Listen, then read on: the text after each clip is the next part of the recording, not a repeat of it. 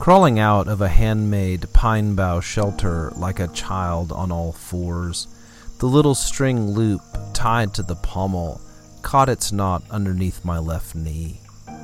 Most of the day before, I spent putting an edge on the carbon steel blade. Is it carbon steel? I don't know much about knives or this knife, as will become clear.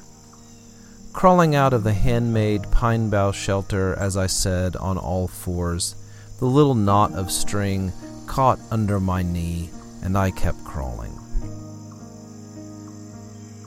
Out slid the knife, carbon steel, I think, sharp, all day sharp, sliding from the leather sheath as I moved my left hand forward, not noticing the blade, which slid along my pinky and ring finger, pulled by the string, caught by the knot under my knee, and sliced bone deep on the tips of my fingers, flayed open like a fish gill, breathing.